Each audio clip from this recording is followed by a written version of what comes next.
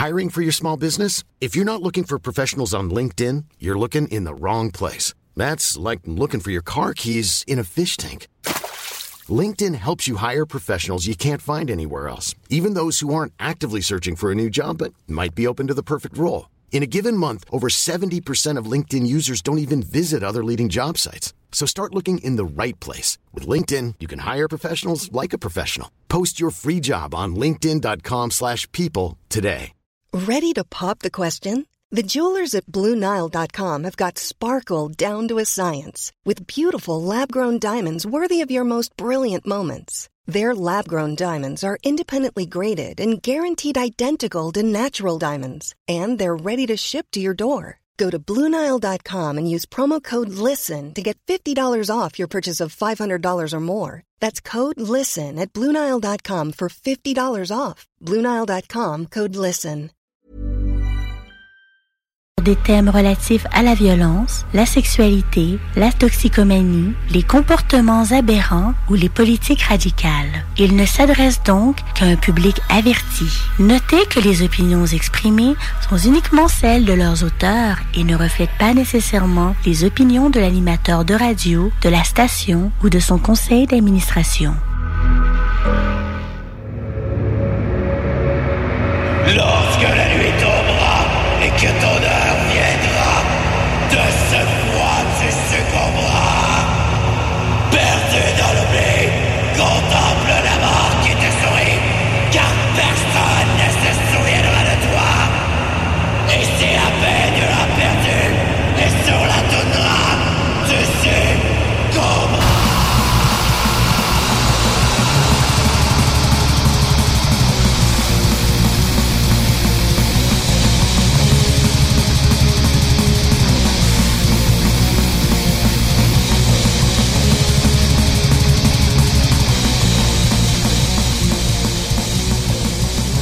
Salutations à vous, farouche meute de la voracité sauvage!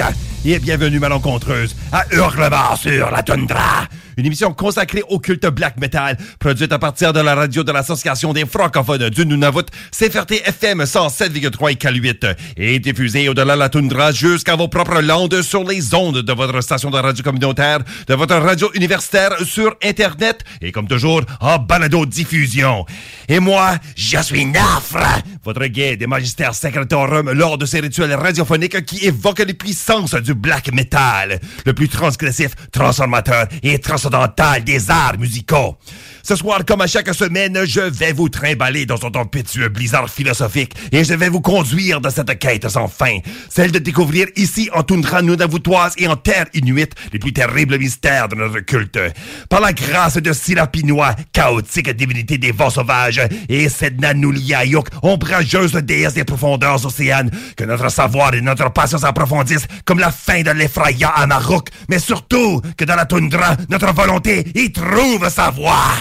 Pour la mordante édition de cette toujours sombre soirée, je me permets de prendre avec vous un certain recul et d'affirmer dans un seul rite radiophonique une des révélations les plus importantes que j'ai reçues de ces dernières lunes.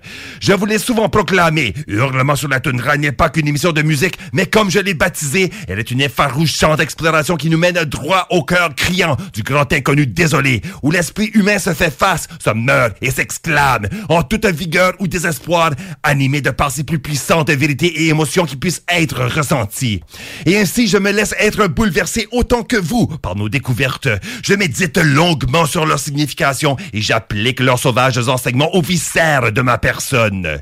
Et cette année, une mordante, envoûtante prise de conscience m'a saisi l'esprit en plein blizzard lors du solstice hivernal au début de la soirée la plus longue de l'année. Et elle est celle-ci. Au cœur du black metal, ce qui anime le prophétique artiste dans son sulfureux maléfice musical, ce qui le pousse à explorer, à voir et à se rendre au-delà les limites du bien et du mal, du beau et du laid, du connu et de l'inconnu. Ce n'est qu'une seule et forte émotion, une sensation intérieure qui est plus qu'un simple sentiment ou une pensée, mais une captivante sensation, tangible et réelle, dans l'alchimie primordiale de son être autant physique que spirituel, qui est à la fois crise, désespoir et passion. Et ça, les cadavres, c'est la fin! Écoutez-moi ce que je vous dis. Pour continuer la métaphore arctique, le loup ne chasse pas le caribou ou le lièvre parce qu'il est loup. Il les chasse parce qu'il n'a rien de moins qu'une faim de loup. Et s'il réussit à en saisir un et de le dévorer, ce n'est pas le sang, le gras et la chair de l'animal qui uniquement le nourrit, mais l'accablante force qui l'anime de ses tripes. Oui, la faim. Et ça, pour moi, c'est dans cette vérité que nous avons la quintessence de notre noire tradition.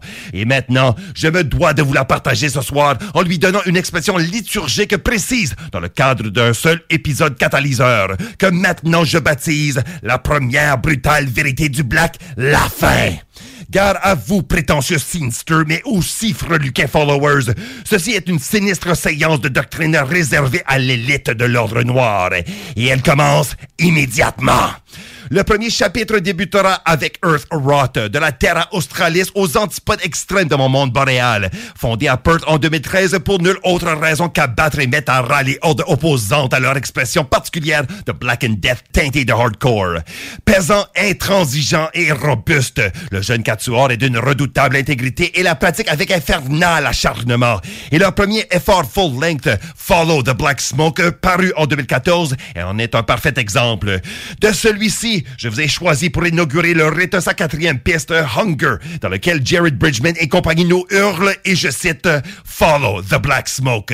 Follow the stench into the deep, drawn in by the lingering, dark, sour reek of the impending death. Use the craft to perform the duty, the unquenchable thirst, the miasma of rot. Surrounded completely, it speaks, it calls. From the filth, it stretches into her nostrils. The demands of Moors are binding. Death and nothing more. The thirst floods the mind. Incontestable urges, the hunger engulfs the body. Inescapable as the hunger of the wolf. The hunger not of body but of soul. Taken by moonlight, delivered by the witch. For the privilege of life and the curse of time. Cadavre, voilà une véritable et valeureuse révélation qui met bien en évidence des propos qui m'inspirent à vous hurler au micro ce soir. Et en deuxième, dans ce 16e chapitre, nous aurons Dracina qui hurlera avec moi. Ce projet suédois insolite mais de longue date, fondé à Gothenburg en 1994, est d'une pertinence indéniable. Ajoutant à cela le fait qu'il fut fondé par une femme, Necrohell née Mia Larson, alors que la scène était très fermée aux membres féminines.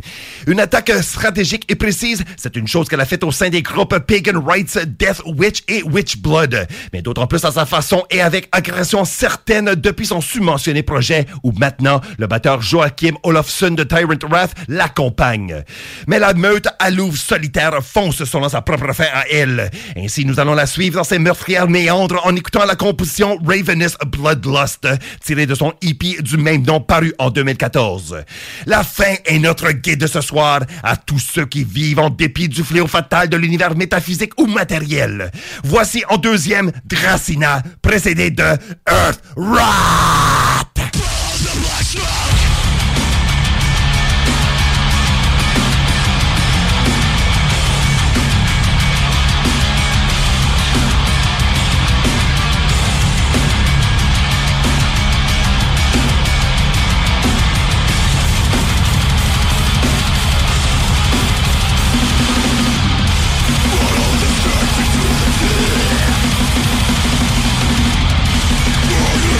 The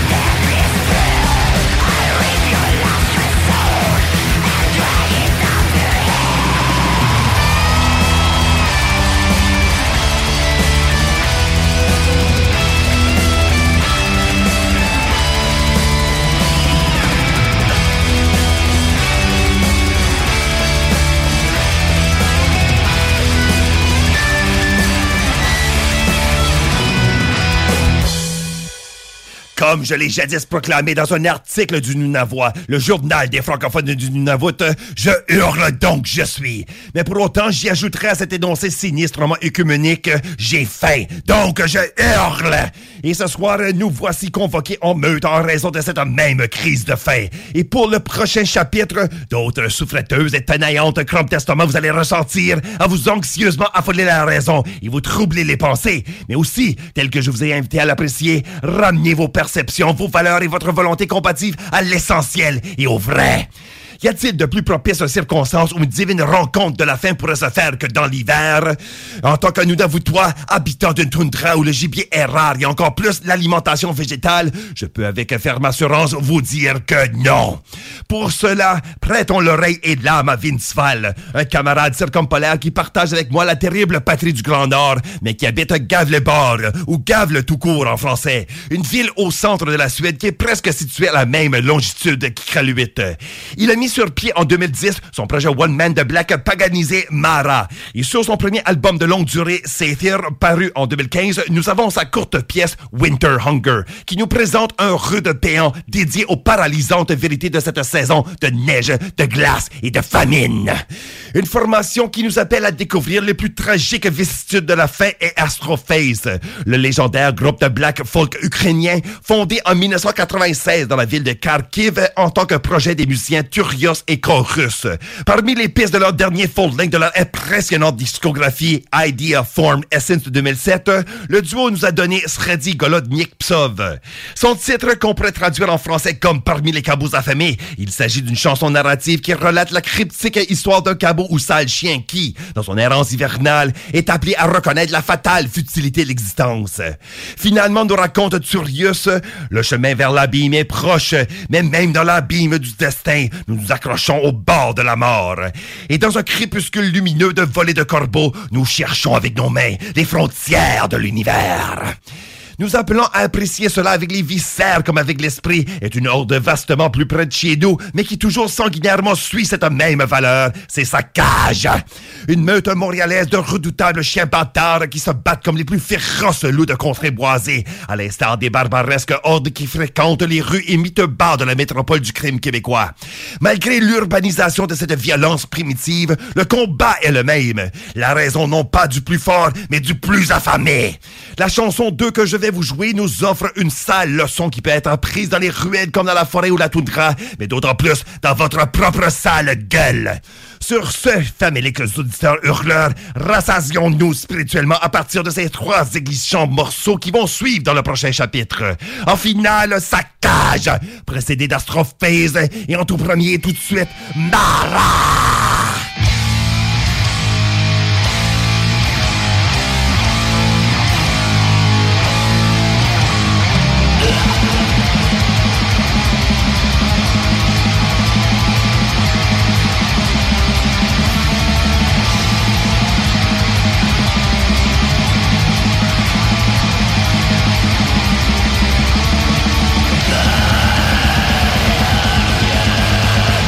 Taking your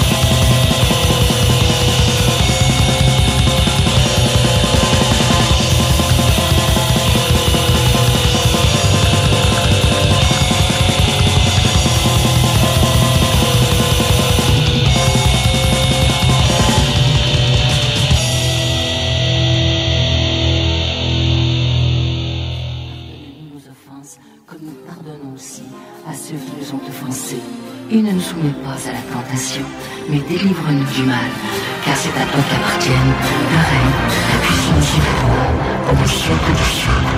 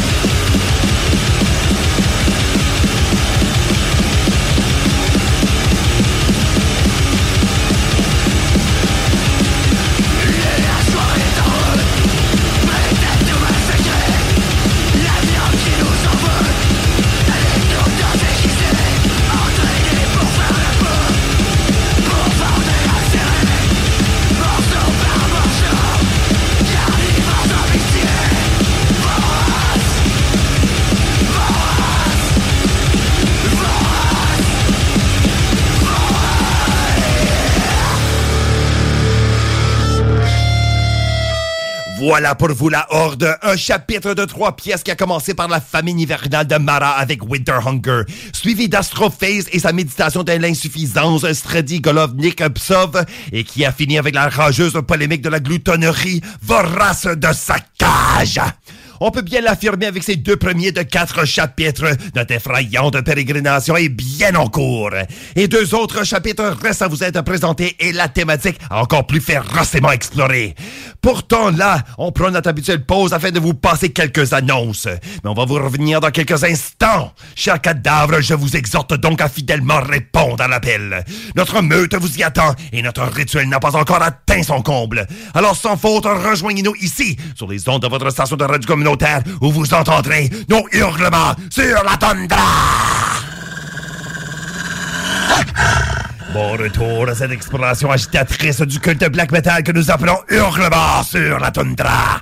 Vous êtes accompagné de Nafre, le magistère secretorum de l'émission. Et ce soir, je vous apporte dans un nouveau format thématique d'épisode une révélation précise, achevée de par ma sinistre circonspection de disciple émérite du Black. Je voulais sommairement articuler au tout début de la convocation. La première brutale vérité du Black Metal, c'est la fin. Et j'ai effleuré le raisonnement qui m'a conduit à y arriver. Mais laissez-moi vous expliquer pourquoi je l'ai ainsi formulé. Certains d'entre vous l'ont déjà saisi sûrement. Je me base sur les 4 nobles vérités vérité du bouddhisme, une religion qui m'influence encore profondément aujourd'hui en tant que pratiquant de la tradition du Zen Soto. Ces magnanimes énoncés de Siddhartha Gautama ensemble constituent un enseignement fondamental. La vie est souffrance, on nous explique en premier. Déjà, des parallèles de cette évaluation épistémologique et existentielle sont observables dans le black metal. Pensons au cri strident qui provient d'un profond malaise ou essor revendicateur vis-à-vis l'univers naturel, mais surtout humain au niveau culturel, social et historique. Un cri qui a mal et qui fait du mal. Non pas de l'unique but d'effrayer, mais de s'exprimer, de s'entendre, de se voir, d'être vu et être entendu. Mais ce mal, quelle en est son origine? Est-ce, comme le veut le bouddhisme, une dissonance avec la réalité devenue extérieure, subjective et autre? Une aliénation conceptuelle qui nous détache de notre monde en raison de cette chose intangible et abstraite qu'on appelle conscience? Je dis oui à tout cela, mais aussi, je dis non, car nous ne sommes pas qu'esprit, pensée et rêverie, et aussi des créatures de chair, d'os et de sang nous le sommes, dont les entrailles alimentent l'être au complet, chose qu'assurément que nous redécouvrons chaque fois que notre estomac produise les douleurs de la faim ou qu'en compagnie de notre fière meute, nous apprécions un festin à partir d'une proie descendue. Comme l'est la presque totalité du mouvement black metal, qui revient aux racines et à la pénurie originale et vraie, aux peuples ancestraux et leur lutte pour la survie, comme les fermiers norses et les famines et les inégalités de leur monde qui ont poussé certains à prendre des armes et devenir vikings. Et encore, comme les colons canadiens d'avant la conquête, qui dans l'enfer boisé du continent titanesque, et seuls les mets forts sont devenus des coureurs des bois, des défricheurs des terres sauvages et de marais, des fondateurs de l'Acadie et de la Nouvelle-France, et enfin, furent nos guérillas de la révolte. Le culte black revient aussi à la bête, encore plus pied à terre, pour alors élever la quête animale au niveau de la révélation divine, à la façon de nos aïeux autochtones. Tous ces hommes et ces bêtes ont agi dans leur tourmente famélique, se sont ainsi poussés, ont grandi, ont appris et ont évolué, sont devenus de véritables géants de leur personne, non pas malgré, mais précisément à cause de leur faim. Alors, pour nous, disciples de la descendance ombrageuse, connaissons notre fin, la nôtre. Donc, pour le prochain chapitre, voici 2 autres titres de ravage avides à découvrir. Le premier sera The Crowhurst, une formation Angeleno de post-black sludge expérimental penchée vers le noise, incroyablement productive, avec non moins de 23 parutions rien qu'en 2012. Fucking malade. Ainsi, portons attention à leur dernier full-length, le simplement intitulé 3, paru en 2019 chez l'étiquette allemande Prophecy Productions, connu pour son solide appui à des groupes avant-gardistes avérés tels que Forest of Stars, Alceste, Arcturus et Imperium. Sur celui-ci, nous avons la composition La Fin, que nous allons entendre sous peu. Et pour y faire suite, on va découvrir un groupe émergent de Glazov, nommé Annelise Michel, d'après la jeune femme au centre d'une supposée possession diabolique, morte suite à une série d'exorcismes ratés, ayant été réduite à une défigurante et souffreteuse anorexie extrême. Ces Russes reprennent le souvenir de ce cas célèbre et l'appliquent à leur monde de corruption et de fantaisie contemporaine, autant politique et culturelle que spirituelle et ecclésiastique, pour produire une introspective expression de post-black qui suit les colériques détournements du crust punk. C'est engagé, mais aussi trancheusement contemplatif et même littéraire. La chanson 2 que nous allons entendre, Golod ou Fin en russe, tirée de Ut Rodnovgodnia, en est un parfait exemple. Une patubulaire parabole pour notre ère moderne située à la croisée des chemins de l'athéisme, du néant et de l'anéantissement. Mais cette chanson expose le caractère de cette plus profonde fin qui actuellement nous accable l'esprit, une fin de l'âme vide. On y écoute Annelise Michel, mais en premier, les voici déjà bien flamboyamment affamés, Crowhurst!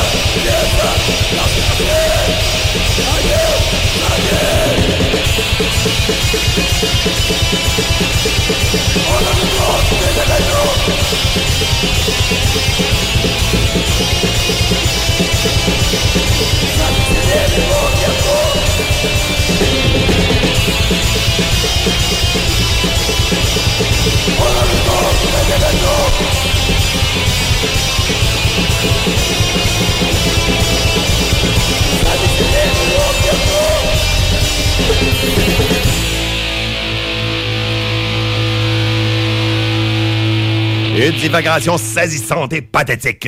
On vient d'entendre juste là Annelise Michel de la Russie avec leur méditative pièce Golode. Et avant cela, Crowhurst de la Californie et la leur sommairement intitulée La fin.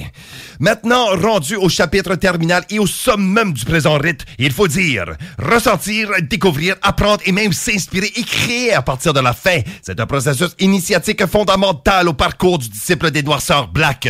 Mais il est encore plus de faire ainsi à partir de sa propre fin, celle qui le secoue depuis ses misérables tripes et lui fait bouillir le sang jusqu'à son irascible cerveau. Alors, je vais reprendre un ancien proverbe bouddhiste que j'applique maintenant au black metal en passant par la sauvagerie de la toundra pour vous dire, si tu ne connais pas ta fin, tu ne sauras pas à quoi elle sert. La fin à soi, nous instruit et nous forme, faisant émerger du plus profond de notre être de véritables forces personnelles, et elle nous conduit à la brute richesse de notre monde de terreur et de peine.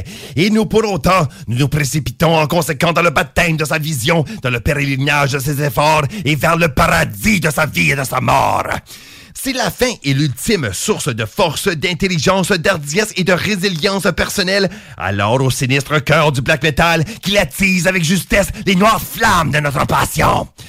Comme dernier chapitre, alors, je vous offre ceci, une exhortation à la famine volontaire. Et pour cela, je vous impose une composition de dièse bien qui exprime le malheur et la douleur et la propage, mais aussi l'essolement et l'accablement qui définissent la faim, autant physique que psychique.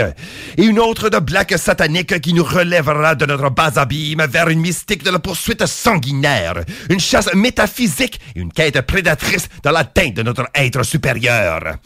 Pour la première, ce sera Trauer que nous allons entendre, un obscur quatuor de Bayreuth en Bavarie, formé en 2006 et dissolu une décennie plus tard. Durant ce temps, il n'aurait produit que 2 full-length et une poignée de démos et de splits, mais calvaire que j'adore ce black amateur mais authentique qui retient le cadavérique zeitgeist des années 2000, avec le black commençant en bon son 3e essor de luciférienne gloire. Je vais faire passer une de sa 2e parution, sortie de l'année même de la formation du projet, qui sera le langoureux morceau Hungrig Durch die Keltennacht, qui se traduit en français comme « affamé au travers de la nuit froide ». Une nuit, nous pouvons en déduire, qui est interminable, qui est nulle autre que celle de l'existence qui nous rejette. Et pour la 2e du bloc et la dernière de la soirée, ce sera Serpent Slayer, formé en 2013 au Danemark, qui n'a rien que quelques parutions à leur actif, soit une démo, un album et un EP, mais que celles-ci sont travaillées et ambitieusement montées. Leur dernière date de 2018 parut chez l'admirable label allemand Amor Fati Productions. Et elle exsude justement cette mystifiante noirceur qui nous infectera l'âme de l'intérieur.